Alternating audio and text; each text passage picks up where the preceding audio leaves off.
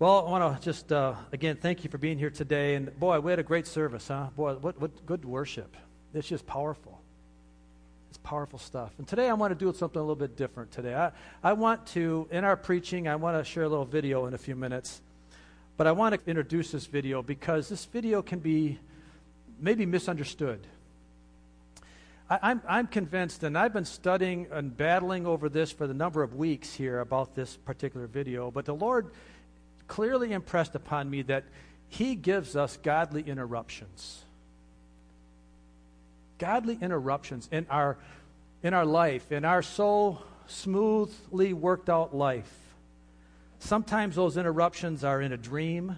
Sometimes we get a troubling dream. Sometimes we get a situation in our family, or we have a health issue, or we have a financial issue, or we have a certain passage of Scripture that just kind of rocks our boat, or maybe we hear a sermon or something that just really kind of makes us unsettled. And even sometimes these interruptions can be even a matter of life and death.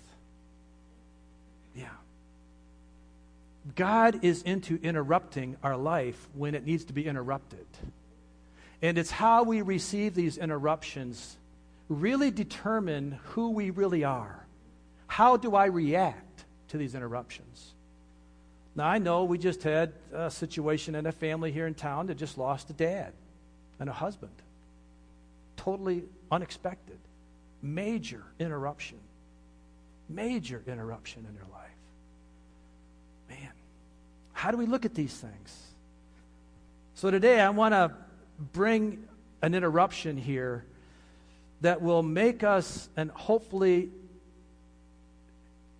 introspect our life for maybe a correction change in some way, shape, or form. It has nothing to do with diminishing a great worship service we just had. We can get emotional and we can get wrapped up in Jesus, and we can have all the trappings of what Jim just talked about, the beautiful looking snow. But yet we walk out of this building and we don't really live like it. And sometimes we need to have an interruption in our life to make us think about, what am I really living for? So this little video is going to challenge us today. And maybe we can see it as a way to give us a disruption or an interruption to a potentially dangerous lifestyle that we're living. Or maybe even we may just have a complacently safe lifestyle that we're living. But at the least, it can give us a minor course change. Rip spoke about that over the last couple of weeks, about course corrections. Loved his thoughts on that. Or maybe worse, maybe we need a really complete change in direction in our life. Or possibly this might just act as a confirmation to you, well done, good soldier, keep marching on.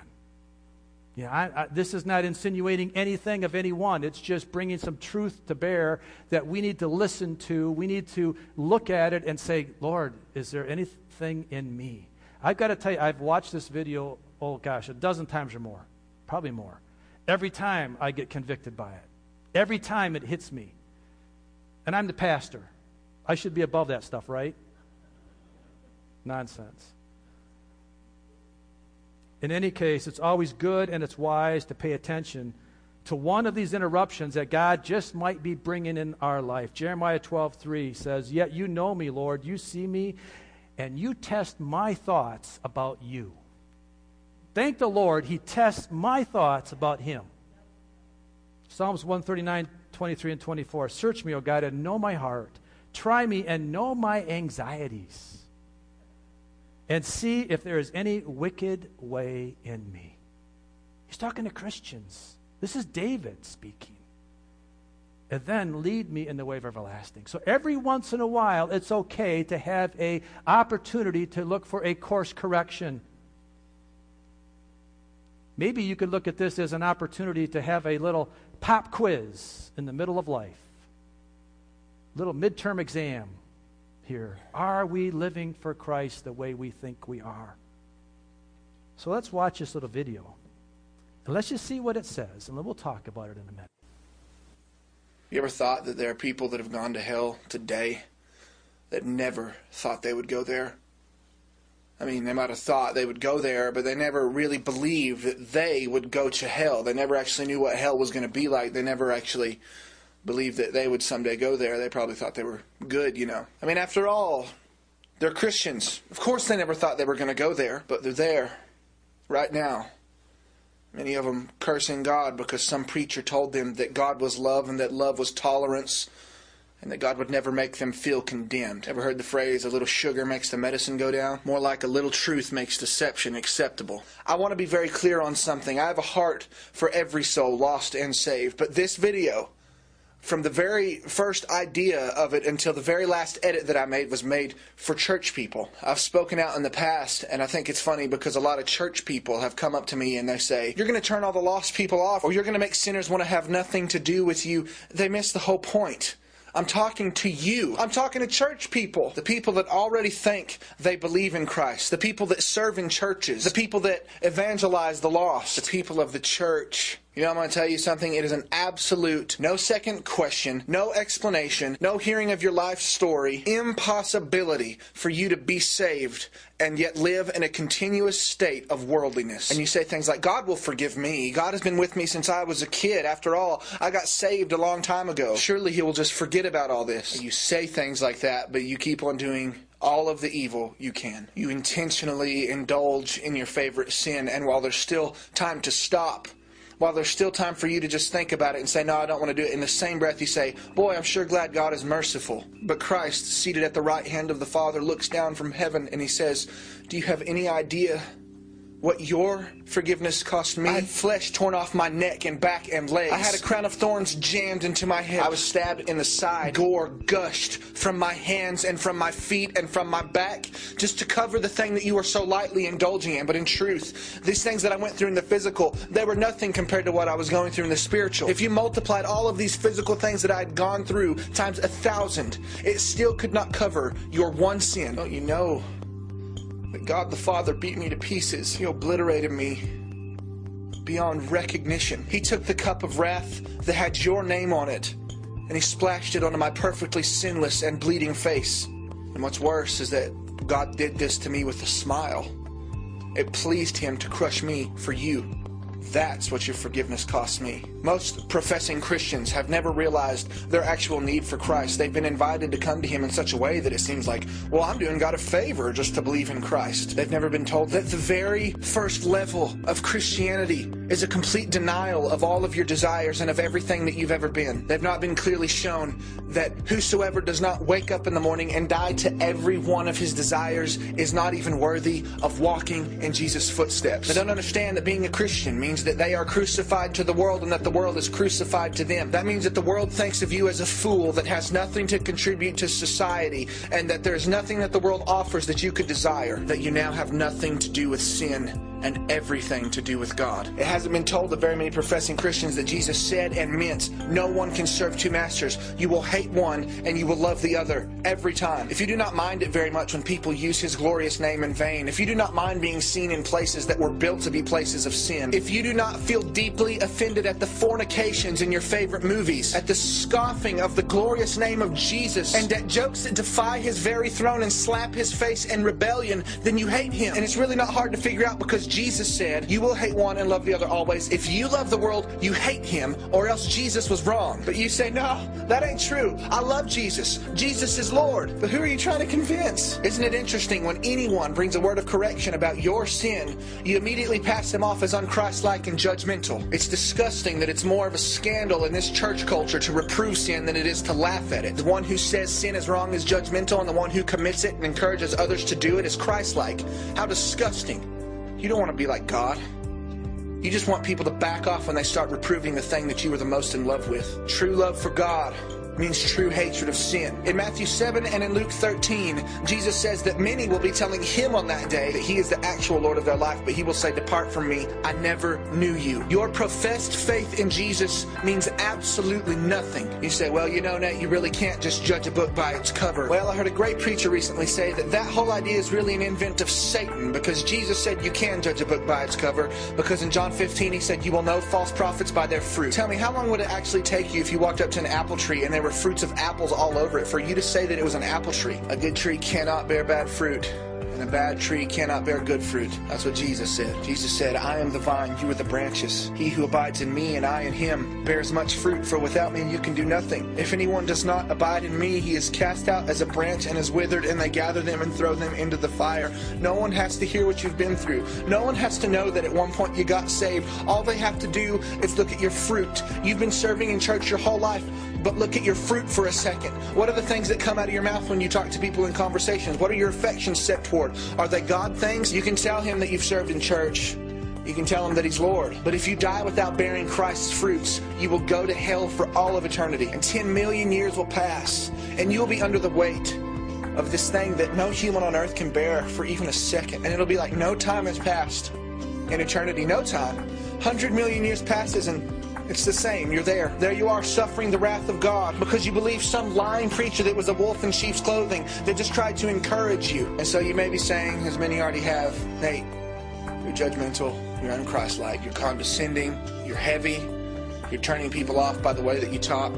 Can't you see that I want you to live? That is the main purpose of your existence, to live. That is God's number one desire. The biggest problem in the Bible, if you would read it, that God is faced with, is that if he is just, he cannot forgive you. Go talk to the lost people on the streets and see if they don't tell you that God is forgiving. They've heard of the tremendous love of God, and yet they're still in love with the very sin that crushed and murdered him. And so are many of you. Hey, let's watch a movie tonight. What, there's nudity and there's 12 GDs? 140 F words? That's all right. I have freedom in Christ. Freedom from what? Freedom to let some of the worst words that can spill out of a human mouth serve as your entertainment? And yet you still claim that you love him with your whole heart? You make lighthearted gestures at the very things that murdered him? And not only that, but you spit in the bloody face of the Lamb of God as he hangs on the jagged wood, taking your wrath. And you say, don't worry.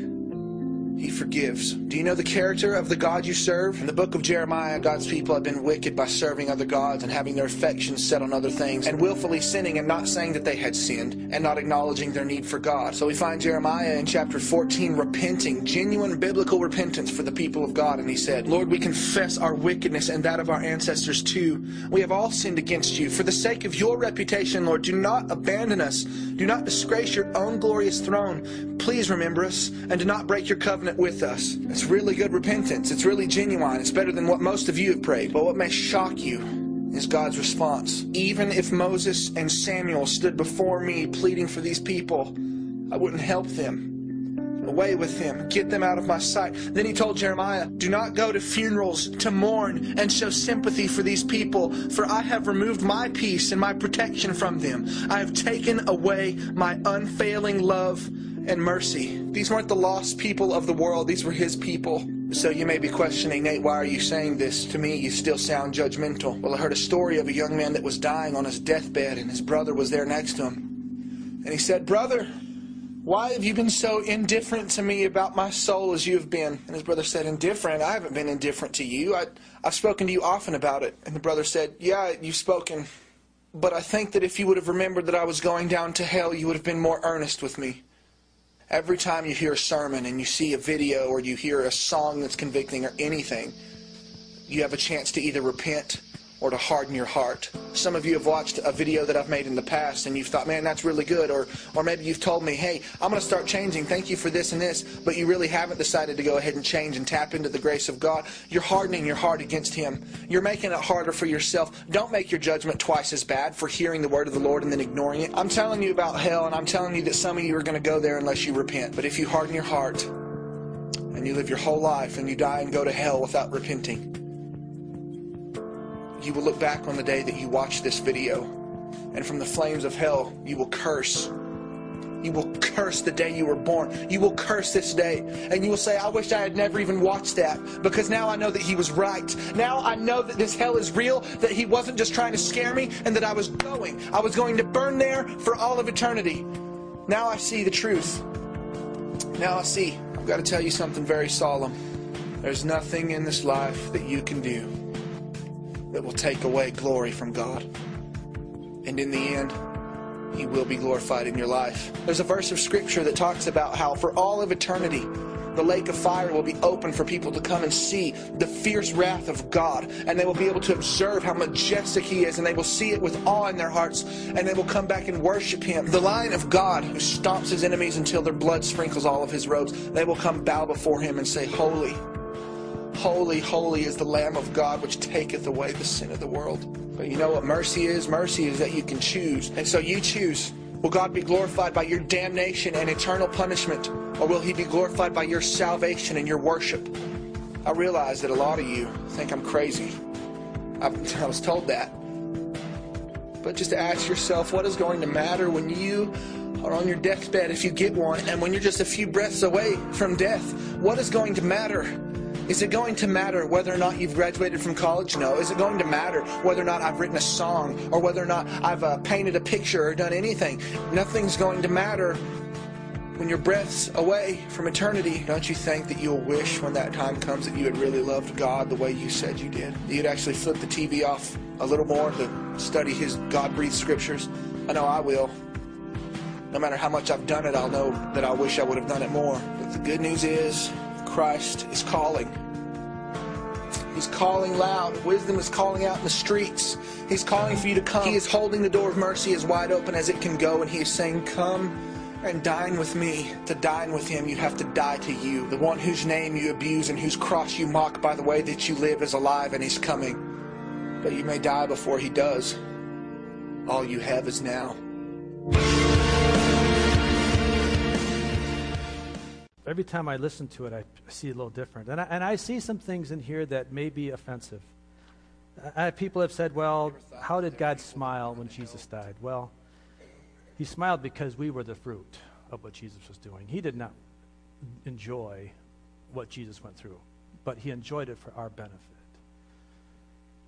But let me ask you a question here. When you think of God's justice system and the kind of people that He's going to welcome into heaven, will there be liars? Will there be cheaters? Will there be thieves? Will there be gossipers? Will there be slanderers? Will there be drunkards? Will there be sexually immoral? Will there be those that don't obey and honor their parents? Will there be homosexuals and all forms of wrongdoers? No, I think when we look at it that way, I think our answer is no. Of course not. 1 Corinthians chapter 6, verse 9 and 10, or do you not know that wrongdoers will not inherit the kingdom of heaven? Do not be deceived. Neither the sexually immoral, nor idolaters, nor adulterers, nor men who have sex with men, nor thieves, nor the greedy, nor drunkards, nor slanderers, nor swindlers will inherit the kingdom of God. 2 Timothy verse 3, 1 through 7. But mark this, there will be terrible times in the last days. People will be lovers of themselves, lovers of money, boastful, proud, abusive, disobedient to their parents, ungrateful, unholy, without love, unforgiving, slanderous, without self-control, brutal, not lovers of the good, treacherous, rash, conceited, lovers of pleasure rather than lovers of God, having a form of godliness but denying its power. He's talking to the church. Have nothing to do with such people. They are the kind who worm their way into the homes and gain control over gullible men and women who are loaded down with sins and are swayed by all kinds of evil desires, always learning but never able to come to a knowledge of the truth. You see, this kind of messages can be so misunderstood as being hard and judgmental and unloving. But I will tell you, this is the most loving message a pastor can give the people that he loves. I love you, folks. I really do. Is this offensive? Absolutely it is. The gospel is offensive. Absolutely it's offensive. Rip made a really good point when he was preaching last week. He said, if you're hungry, and if you see someone else that's hungrier than you, and they happen to be dumpster diving, if you're hungry, you're going to be dumpster diving with them. It's only the well-fed that are offended. It's only the guy driving down the street in his big car, well-fed, just coming out of a big meal, and he happens to see somebody that's hungrier than him in a dumpster going for food, and he says, how offensive. So I'm wondering, spiritually, what's the connotation of that? Can we be offended because we're well-fed? See, and you don't have to have the big sins here. I was convicted in what I watch on TV. I was convicted with what I look at and laugh at. Those things Jesus died for. How can I make them part of my entertainment and still be a born-again, sold out for Jesus Christian? Now, that's not legalistic. It's what it is called, a conviction, and it's called living for holiness and righteousness, because that's who Jesus is coming back for. That's the church that he's coming back for. He's not coming back for somebody that's deceived. Have a great worship service, but we go out and we do things that we shouldn't do. And I'm not making accusations because I don't know. If it helps one person here today to check their life, then it's worth it. And maybe for the most of us, it's been just a good confirmation to say, man, I'm glad you showed that, because now I can pray for those other people. Or I can continue to pray for myself that I don't fall. I'm not trying to offend anybody here. But we need to know, we need to remember that God's love and his forgiveness, that he loves and he forgives, but that doesn't mean that he condones what we do. God is love. And we confuse that with condoning. Because he loves me, he'll forgive me so that I can continue to do what I've been doing. That is a deception. There's going to be a lot of professing Christians that are going to hell because they don't understand the difference between forgiveness and condoning. God forgives what you repent of. Forgiveness is a past tense. Forgiveness forgives you for something that you've done in the past, and you're truly sorry for it, and you're shameful, and you're remorseful, and you come to him with a repentant attitude and say, Jesus, I am sorry.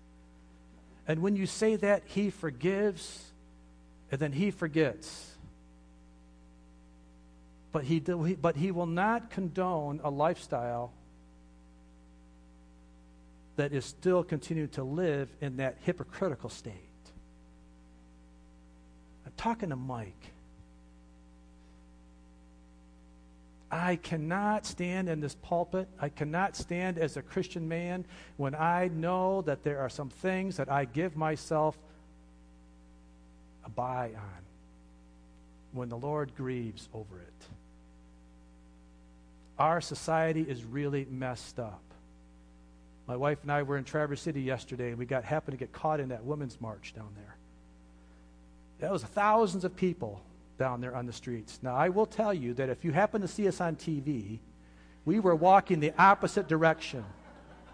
We would not walk the same direction on the sidewalk. When we got on the sidewalk, we purposely walked the other direction. Even if our car was here, we walked this way to go back so we could walk this way against traffic to get to our car. I'm telling you that because we are going against the grain. Janine had a great Sunday school class that talked about this. A great word to us today, to how we live holy and righteous, not judgmental and angry, but with a broken heart of love for people that are going to hell and they don't even know it. If that doesn't break your heart, what will? If you're offended by any way in this video, then there's probably a course correction in your life that should be taken. And that's okay. It's okay to know that you need to make a course correction. Thank the Lord you know it now. What we're really doing here is that we're giving you the answers to the exam.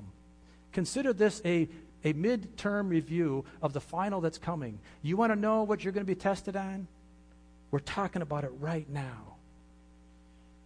Matthew chapter 7, 13 and 14. Enter through the narrow gate, for wide is the gate and broad is the road that leads to destruction, and many, many enter through it. But small is the gate and narrow the road that leads to life, and only a few find it.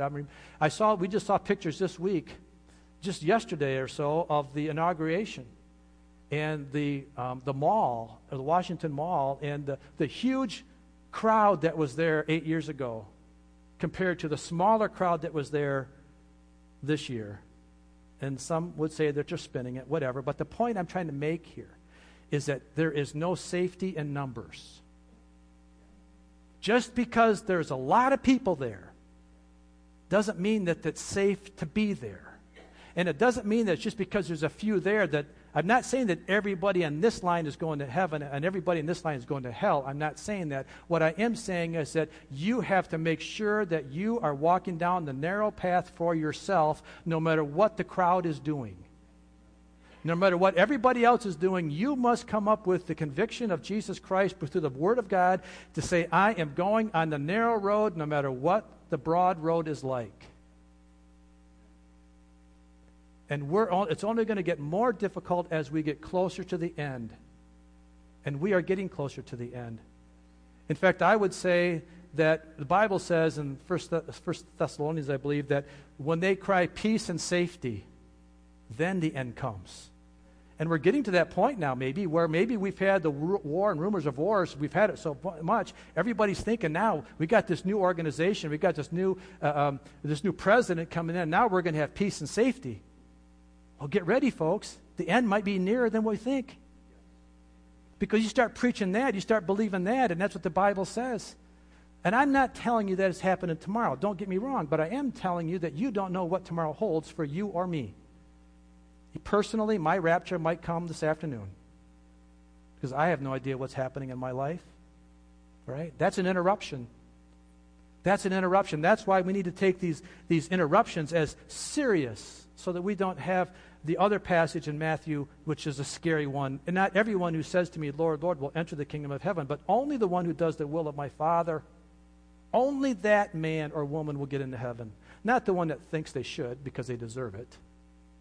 Only the one that does the will of my Father. Many will say to me on that day, Lord, Lord, did we not prophesy in your name? And in your name drive out demons, and in your name perform many miracles? Sounds like a good churchman to me. Then I will tell them plainly, I never knew you. Away from me, you evildoers. If we don't have our heart lined up on the narrow road, if we're on the wide road thinking that we're going to be friendly with the world and still have that relationship with Jesus, I'm telling you, by God's word, that is deception. Now, let's talk about urging. Romans 12:1, Paul says to the Romans, therefore, I urge you, brothers and sisters, in view of God's mercy, to offer your bodies as a living sacrifice, holy and pleasing to God. This is your true and proper worship. He's just not saying, I suggest it. No, he is urging them, passionately urging them, like Nate was in this video, passionately urging us. Romans 16:17-18, I urge you, brothers and sisters, to watch out for those who cause divisions and put obstacles in your way that are contrary to the teaching you have learned. Keep away from them, for such people are not serving our Lord Christ, but their own appetites. By smooth talk and flattery, they deceive the minds of naive people. I urge you, 2 Corinthians 6:1-2, as God's co-workers, we urge you not to receive God's grace in vain. For he says, in the time of my favor I heard you, and in the day of salvation I helped you. I tell you, now is the time of God's favor. Now is the day of salvation. Now is the day of salvation. This morning, I just hope that this message will bring either a change of course, direction, maybe as minor as it may be, or as major as it may be, or maybe this is just a confirmation that you're living for Jesus and you're sold out, and amen. Either way, I just want us to take the next few minutes and do a little evaluation of our hearts. We're going to have communion here. And the way I want to do communion this time is I'm not going to serve it corporately. Jackie, if you'd come and just play some music, if you would, for us, please. And just Jackie. We don't need anybody else. Just Jackie. I just want to make it real simple. But I want to make this an evaluation of our heart. And, you know, that day when we take that final exam, it's one-on-one. I'm not coming with my wife. I'm not coming with my pastor. I'm not coming with my family. I'm coming one-on-one. That's what I want communion to be this morning. When you're ready, when you get your heart right with Christ, it may be right now, or you may have to work on a few things. I want you to come up and you take communion one-on-one with Jesus, because that's the way it's going to be. Father, we come to you in Jesus' name. And Lord, we thank you for your mercy and your grace. We thank you, Jesus, for all that you have done for us. Lord, we are a broken people, or we should be a broken people. Father, I just know that there are things in my life that I need to repent over. Every day I come to you and say, Father, forgive me. I thank you. I thank you that you're calling in the streets. I thank you that your mercy gates are open wide. I thank you, Lord, that you are turning no man away. Now is the day of salvation. Lord, I do this as a form of worship. Now I ask you, Lord, that you would also examine my heart. If there's one wicked way within me, that's all it takes. Lord, if I come through that narrow gate of repentance is so narrow that I can't bring my baggage with me. I can't bring the thing that I'm going to plan on doing when I get through it with me and still be repentant. So I have to leave all this stuff. It's so narrow that it scrapes it off me as I go through that gate of repentance, that narrow gate that puts me in a narrow road. And then I maintain that attitude of repentance as I walk that road, carefully watching myself, keeping my eyes focused on Jesus, keeping Jesus in front of us, as Jim said in his word. So, Father, I repent, and I come to you with a broken heart, and I come to you with gratitude and thanksgiving for your forgiveness, that I can have that hope and that confidence on that day that you are going to say, well done, thou good and faithful, as I faithfully walk in your footsteps. In Jesus' name. Now, as Jackie plays this, I'm going to just encourage you to stay in a moment of prayer. The altars are open. Communion is open. As you're ready, come down and just take the communion cup and the juice, and then walk in confidence as you go throughout this day and love Jesus. Amen. Thank you, Jesus.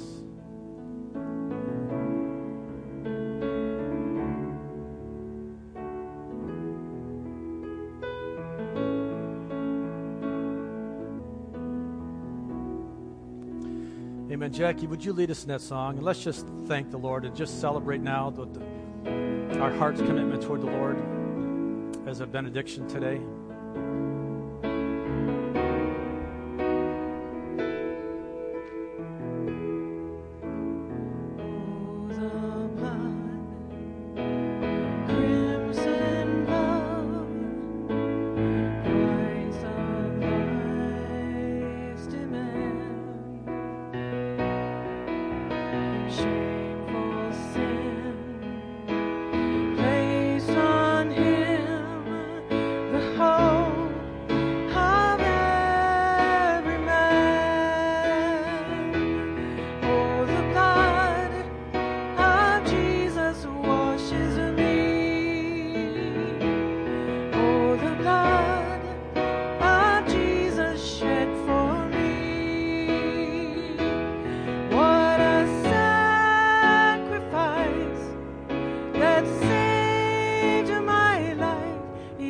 The blood, it is my victory.